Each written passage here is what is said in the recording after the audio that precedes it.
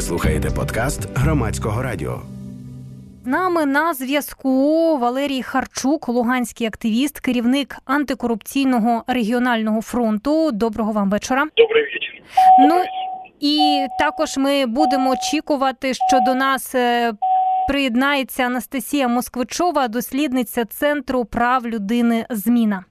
Валерію, тоді до вас перше питання. Ви як активіст, будемо говорити про рубіжне. З яким тиском ви стикаєтеся, а можливо із відкритими погрозами або залякуванням? Ну, давайте начнем с того, что после выборов в Рубежанский городской совет зашла команда, так, относительно новая для нашей страны политической силы, так называемая «Наш край». Вот почему-то после того, как она зашла, эта политическая сила, сессии Рубежанского городского совета не смогли посещать журналисты, активисты, ведь в городе в рамках реформы, как они это преподносят, в рамках реформы системы образования было закрыто 2 школы. Конечно же, это не имело никакого отношения к этой самой реформе, потому что там этой реформой подразумевалось переформатирование учебных заведений в лицеи, гимназии, начальные школы. В нашем случае просто были закрыты учебные заведения, которые были заполнены, некоторые из них на 80%. Вот. И родители и представители родительского комитета совместно с журналистами, общественными активистами, юристами посещали сессии, пытались донести свою позицию, и после этого было совершено несколько нападений на преподавателей этих учебных заведений, которые защищали просто свои рабочие места, представители родительского комитета. И моя машина тоже была облита кислотой в день приезда министра инфраструктуры, который принимал решение о реконструкции одной из школ. И было запланировано, это был визит его там в наш город совместно с губернатором Сергеем Гайдаем, и была запланирована наша встреча. Для того, чтобы меня хоть как-то трудоустроить и занять вот процессуальными вопросами, связанными с оформлением происшедшего, да, вот машина была утром облита кислотой. Тем не менее, встреча состоялась. Для нас она была успешной, для органов местного самоуправления, я думаю, не очень. И в дальнейшем наша общественная организация «Антикоррупционный фронт» начали системный мониторинг проектов решений, которые выносятся на сессию городского совета, и последовательно их обжаловать в административном суде. Сейчас порядка 30 решений сессий мы обжалуем. Местные органы самоуправления в этом увидели определенную угрозу и вот прибегли к таким террористическим актам. Ну, почему вот так уверенно я заявляю, что к этому причастны именно они? Потому что, по сути, они свои действия продемонстрировали еще на сессиях, свои агрессивные действия. В коммунальное предприятие Теплокоммунэнерго были приняты боевики из 90-х специально на работу, чтобы обеспечивать безопасность проведения сессий, безопасность громадских активистов. Эти люди, работники коммунального предприятия, наняты и ходят просто на сессии для того, чтобы вот там охранять кучку чиновников. Ну, то есть, в принципе, деградация местных органов власти дошла до, скажем так, неандертальского такого уровня. Был отменен бесбумажный документооборот. Ряд реформ, которые были до этого применены и позволяли качественно оценивать работу местных самоуправления. Пане Валерію, скажіть, щодо облитої кислотою вашої машини, ви зверталися до поліції? Да, полиция, смотрите, первое, это облитых кислотой 3 автомобиля, и 2 автомобиля были сожжены. А чиї були спалені? Це так само активісти? Нет, это мои все машины. У меня предприятие. Еще помимо громадской деятельности есть предприятие, и они уничтожают автотранспорт нашего предприятия, которое находится возле офиса, возле дома стоит. Вот и все. То есть он уничтожается, поступают своего рода, то есть мы совершаем те или иные действия. Например, выявили там хищение на 4 миллиона, обратились в антимонопольный комитет Держаудитслужбу и городскую прокуратуру. Те вжили заходів до припинення правопорушення, там відкрили провадження, заблокували цю сделку, то есть вынудили их расторгнуть договор и оштрафовали чиновников. Ну, в результате машина была сожжена буквально на следующий день. Вот так. Мы с одной стороны работаем, берем на себя фактически функции контролирования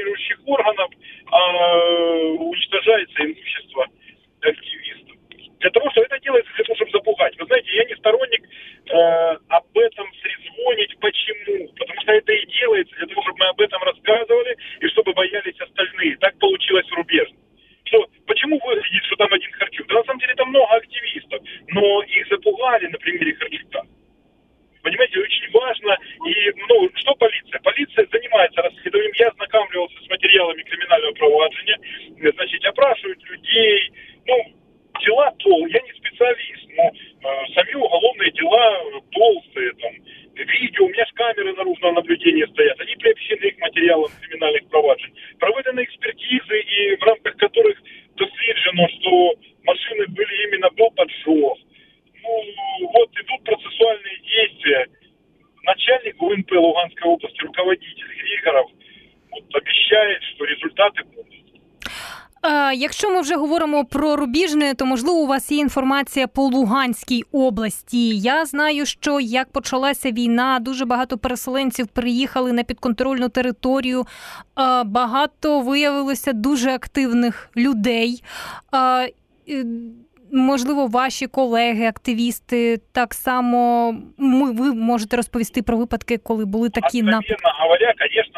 Откровенно говоря, конечно же, с Луганска переехали, я бы сказал, такой своего рода цвету общества. Они освежили нашу провинциальную бытность, эти люди.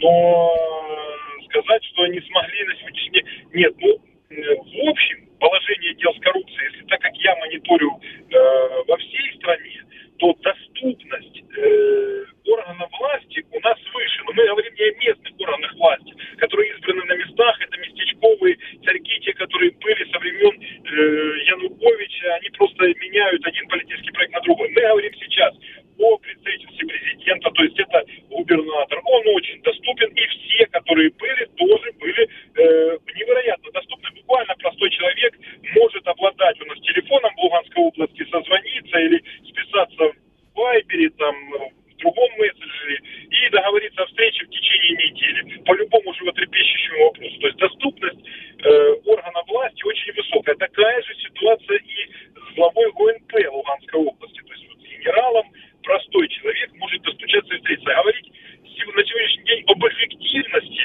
этих встреч, конечно, очень сложно, но каждый случай он является индивидуальным. Мы видим, что в Рубежном на сегодняшний день работа правоохранительной системы была неэффективна. Почему? Потому что последние инциденты с поджогами, они были анонсированы. И даже не было мне как таковых предупреждений или угроз.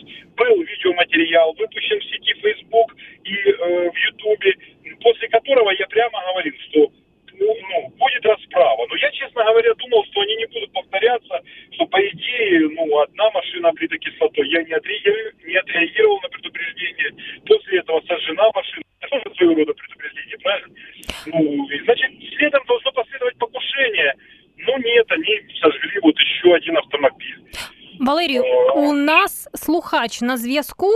Доброго вам вечора. Поставте ваше питання. Звідки ви? Добрий вечір, якщо можна сказати, що він добрий. Андрій, так би мовити, ясновельможний з Полтави. Пане Валерій, співчуваю вам. Після дзвінків на радіо з критикою олігархів і влади декілька разів отримав по телефону погрози. Двічі побили мене, підпалили будинок. Регулярно погрожують. Ніхто не вірить мені, я звертався у правоохоронні органи, ніхто не вірить мені, що мені погрожують вбивством. Можливо, сьогодні розмовляю з вами останній день. Але питання у мене до вас таке. Ваші політичні переконання, де ви шукаєте справедливість? Сьогодні, я в інтернеті, для того, щоб вгамувати свою душу, черговий раз передивлявся здобутки нашого останнього гетьмана Павла Петровича Скоропадського, про його дітей читав, Анну, Єлизавету. Де ви шукаєте джерела справедливості для нашої країни? Дякую вам за відповідь. Дякуємо за питання. Да, это очень хороший вопрос. Именно это и стало, мой инновационный подход и стал причиной столь радикальных действий в отношении меня. Потому что я вижу это в тотальной, стало не модным это слово диджитализация. Но, к сожалению, это так, об этом я говорю на своих каналах. Это однозначно. Смотрите, государство не доверяет судьям, установлены камеры и фиксируются судебные процессы. Что немного их дисциплинировало. Государство не доверяет полицейским, и они собирают материалы при составлении административных протоколов только при при включенных бодикамерах. Ну, наверное же, и в местных органах самоуправления, при рассмотрении земельных вопросов, тендерах, заседания тендерных комитетов. Ну, неужели это не очевидно, что на законодательном уровне все эти мероприятия, проведение конкурсов при приеме на работу, это должно осуществляться с аудио-видеофиксацией и публикацией. И это может стать в основу криминального провадження, якщо буде порушені вимоги чинного законодавства. Именно это я успешно навязываю в своем городе. Подчеркиваю, успешно, потому что действительно часть этих мероприятий под давлением громадского суспільства осуществляется аудио-видеофиксация. Ну, конечно, чиновники не хотят, чтобы у них в кабинетах стояли камеры. Мы не говорим о камерах общедоступных, что вот прямо громадяни міста там або ще якісь там сторонние особы наблюдали за работой чиновников. Я говорю о том, чтобы это фиксировалось.